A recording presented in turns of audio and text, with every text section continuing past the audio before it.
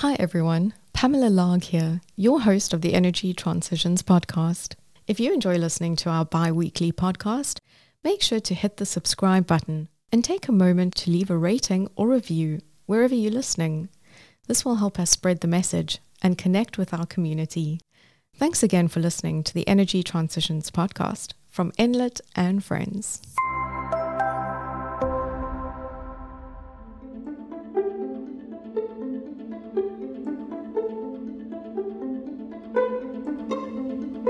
In this episode of the Energy Transitions podcast, my colleague Jonathan Spencer-Jones speaks to industry experts at Nokia, Dominique Verhulst, Global Head of Utilities, and Hansen Chan, IP Networks Product Marketing, to find out how IEC 61850 is revolutionizing the utility industry. This episode is brought to you by Nokia, a multinational B2B technology innovation leader in networking. Powered by the research and innovation of Nokia Bell Labs, providing leading end-to-end grid communications and analytics solutions to meet the unique mission-critical needs of power and water utilities and renewable energy. I'm Pamela Larg, and this is the Energy Transitions podcast. IEC 61850, a foundational standard for the grid of today.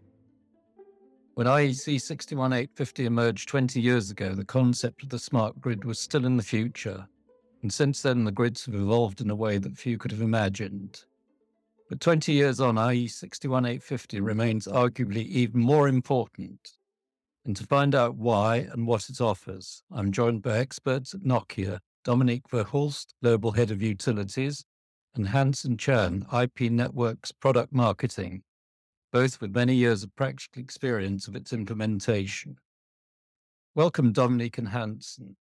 And I'd like to start by asking, why is IE 61850 gaining increasing importance today in the power sector industry landscape? Well, yeah. Hi, Jonathan. Yeah, it's a good question. Actually, IEC 61850 is, as you said, it's already 20 years old. So it's not something new. But we've seen 61850 gradually taking up importance with utilities.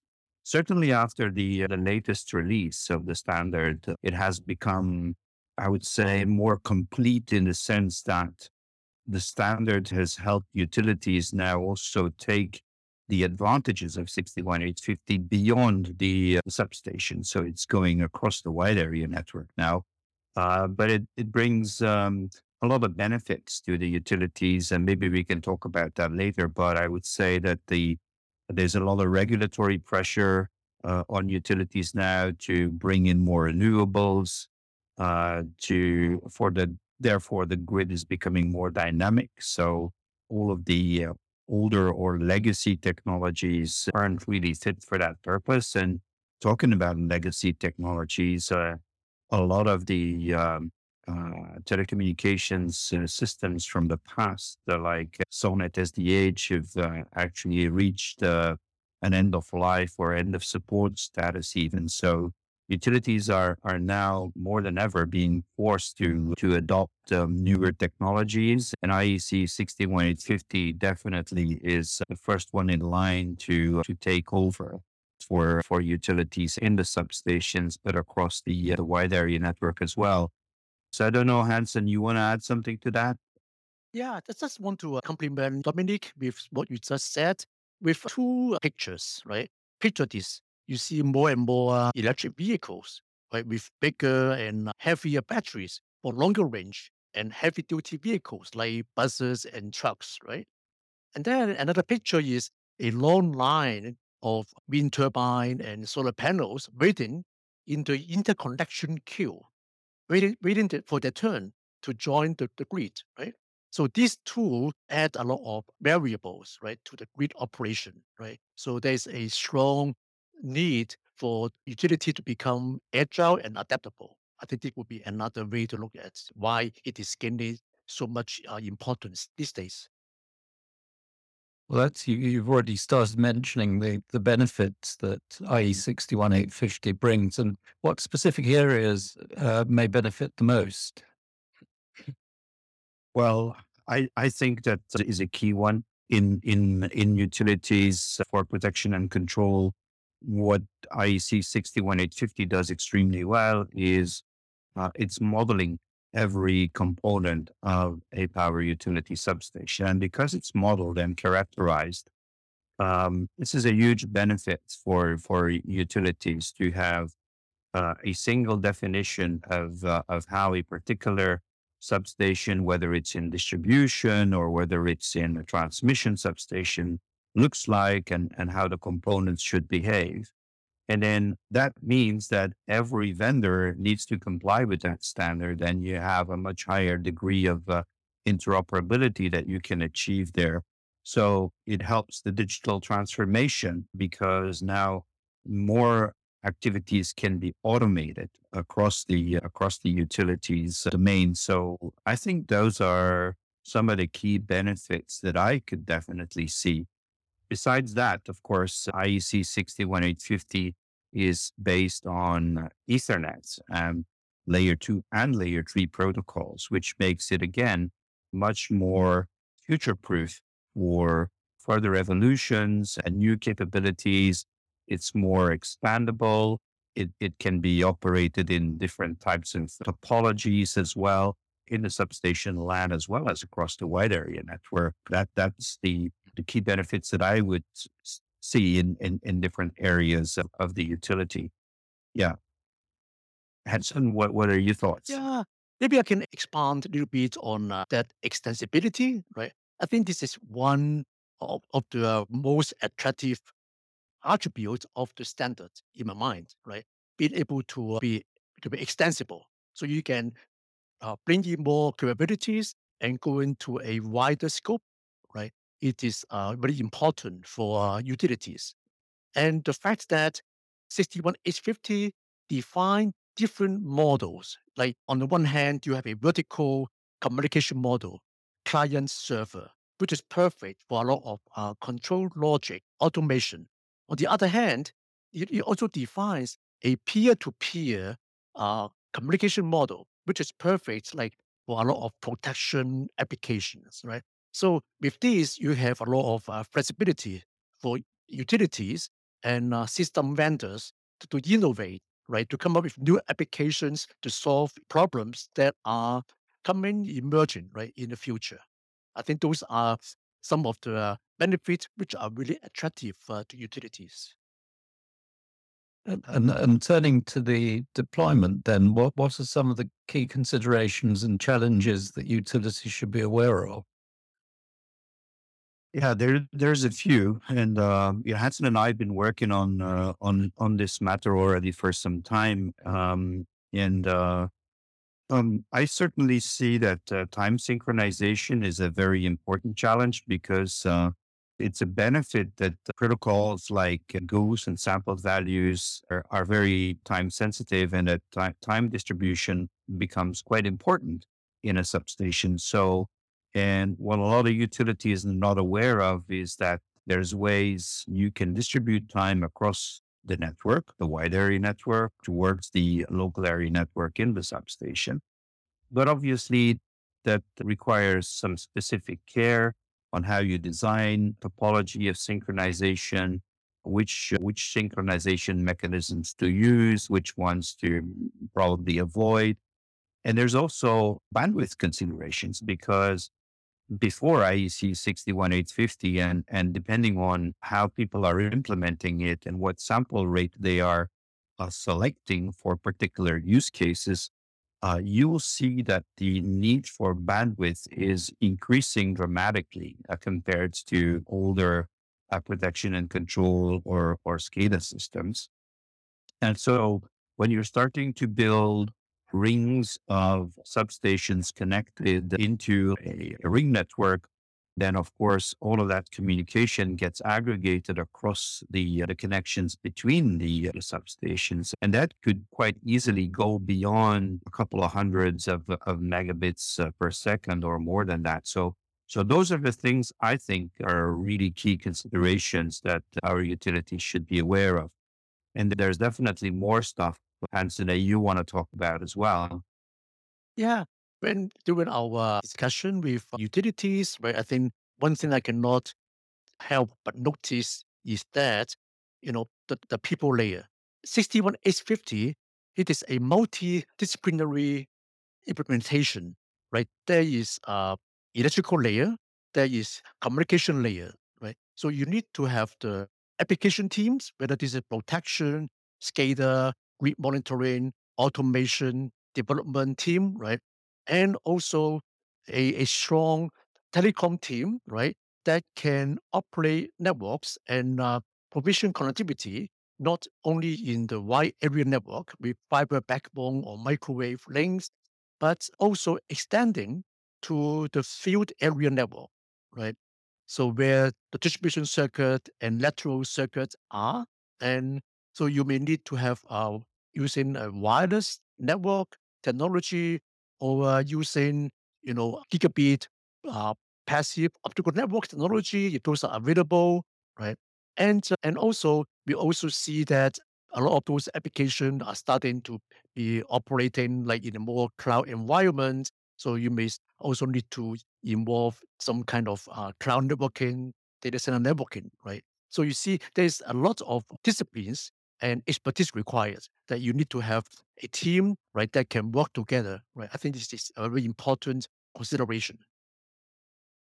Yeah, you make a good point there, Hansen, because I think that indeed I was really thinking along the lines of the fiber network. But yeah, your point on the wireless network is very important because today a lot of utilities still use narrowband radio connections towards parts of the grid, certainly the distribution networks. But what we see is that the interest to build private wireless networks on 4G and 5G technologies is increasing. And then again, that really helps utilities to be able to deploy 61850 solutions across that field area network as well. Very well spotted there, Hanson.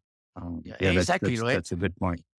Yeah, exactly. You need to have communication networks that itself is also open, standard, and extensible, right? Otherwise, you are at a cul-de-sac. The technology would be obsoleted. There is no bandwidth capacity for you to grow, to introduce more 61850 applications, right? Then you do this over again, then just won't work in the long term.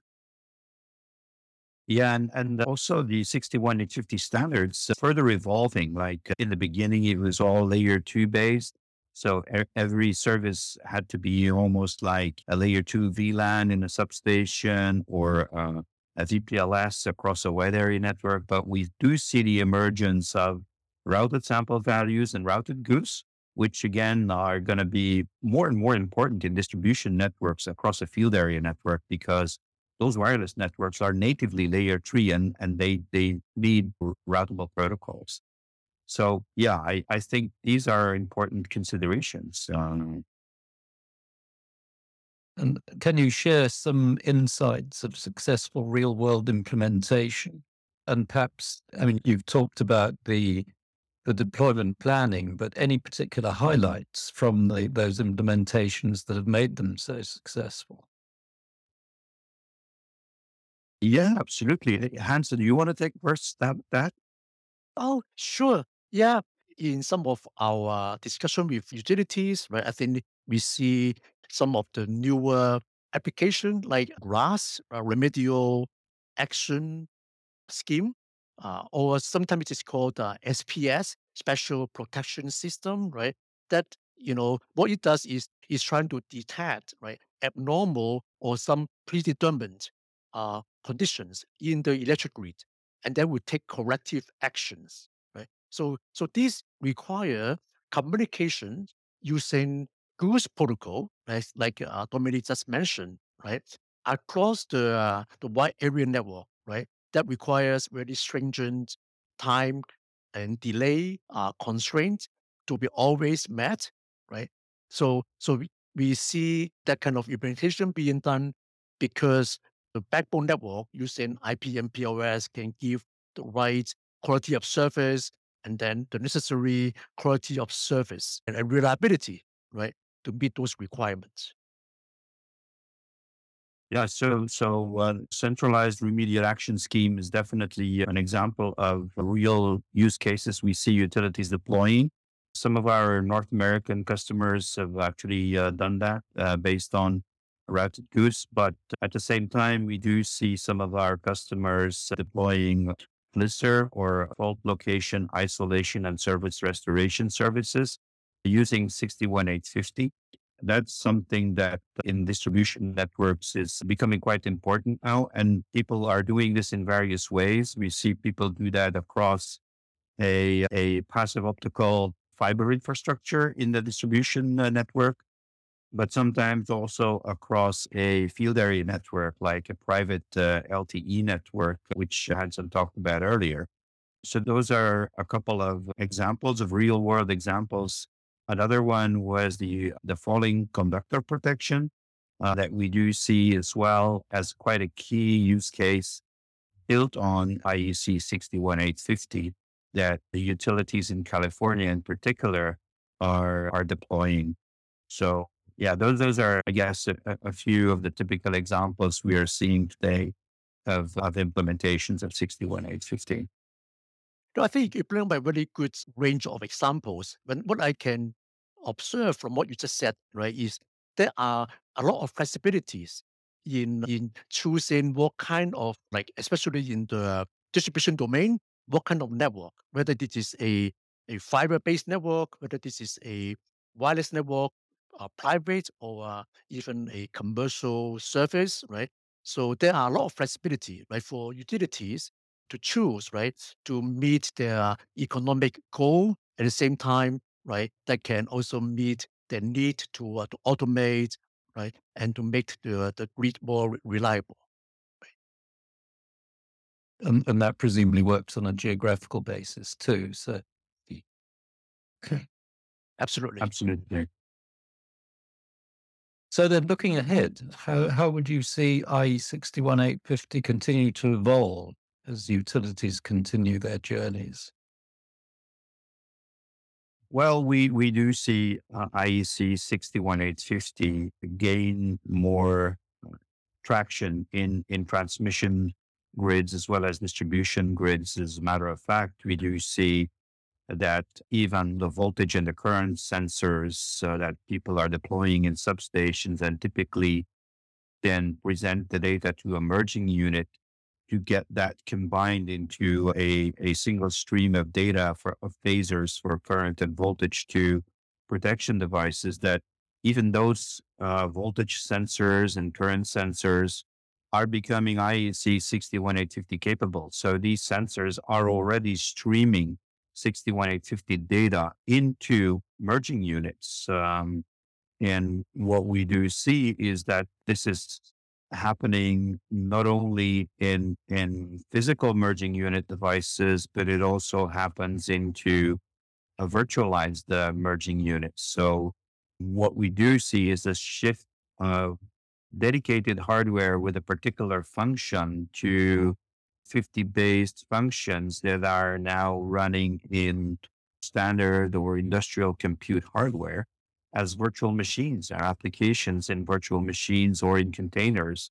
And that's definitely something we do see as an evolution that 61850 is enabling because everything is modeled.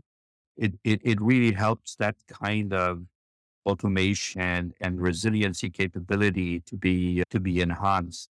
That's definitely something I personally see happening more and more now. And there's various vendors actually adopting that technology already today. I see 6150 as a key enabler of that evolution. Right. I think the virtualization does not only happen with those IED and merchant units, right? Virtualization is also happening with control software, right? The control logic, right? That typically reside in a network operation center, the NOC, or in a data center, right? But we see with the way developers write software to deliver capabilities faster, right? So virtualization of software, whether this is used in virtual machines or containers or Kubernetes, are becoming the norm, right? So now I think what we see is those applications systems, right? Whether it is ADMS or PTC, SCADA server, right? They are now going to be packaged and delivered, right? In a and work in a cloud environment. When I say cloud, so it does not really it's not refer to a destination. It's not about whether it is Azure or AWS or so on, right? It is more about how do you consume and configure the compute, right? So those software, I would see them being deployed in a private data center environment, right? In a dedicated zone, but because they are mission critical applications. So 61850, the framework would have it that the IEDs virtualized substation in the field, talking to application being virtualized. Whether this is container or virtual machine is another question, but they are virtualized, right, in a virtualized cloud environment.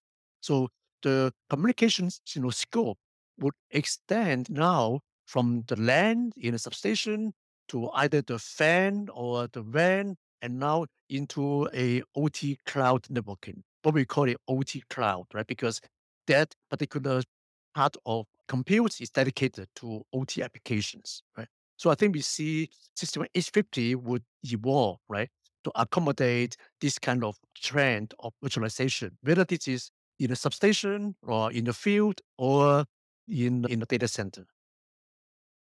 And how would IEC 61850 fit into other emerging technologies like edge computing and IoT?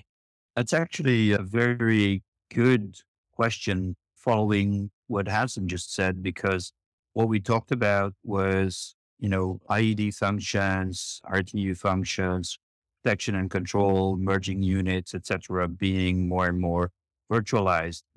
These will reside on an industrial compute platform at the edge of the network. So in the substation, we will see an increasing need of edge compute capability there in order to enable that kind of virtualization and the flexibility that comes with that. Because now from your operations center, you could actually spin up a new RT or a new protection function, test drive that across the entire network. But a lot of that would actually be done in edge compute capability inside each substation. So I don't know, Hansen, if you've got any other ideas Yeah, around that. right. I think like edge computing and IoT, right? So those are the technologies. I think that will make 61850 implementation better and stronger. And the way 850 communication was modeled, right? As I mentioned earlier, so you have the vertical communication model, client and server. You also have the peer-to-peer model, right?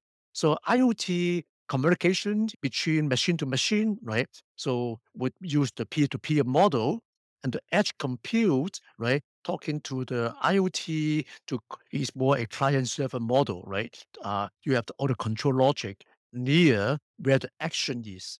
So you can see 61850 is the standard itself was written in a way that is able to accommodate, right, new compute and ICT paradigm that utility are free to introduce, right, as they see fit for a better implementation of the grid application. I think that they fit really well.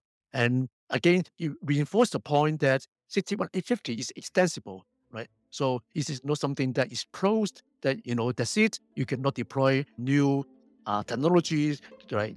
You can continue, right, to introduce as you see the need to do so.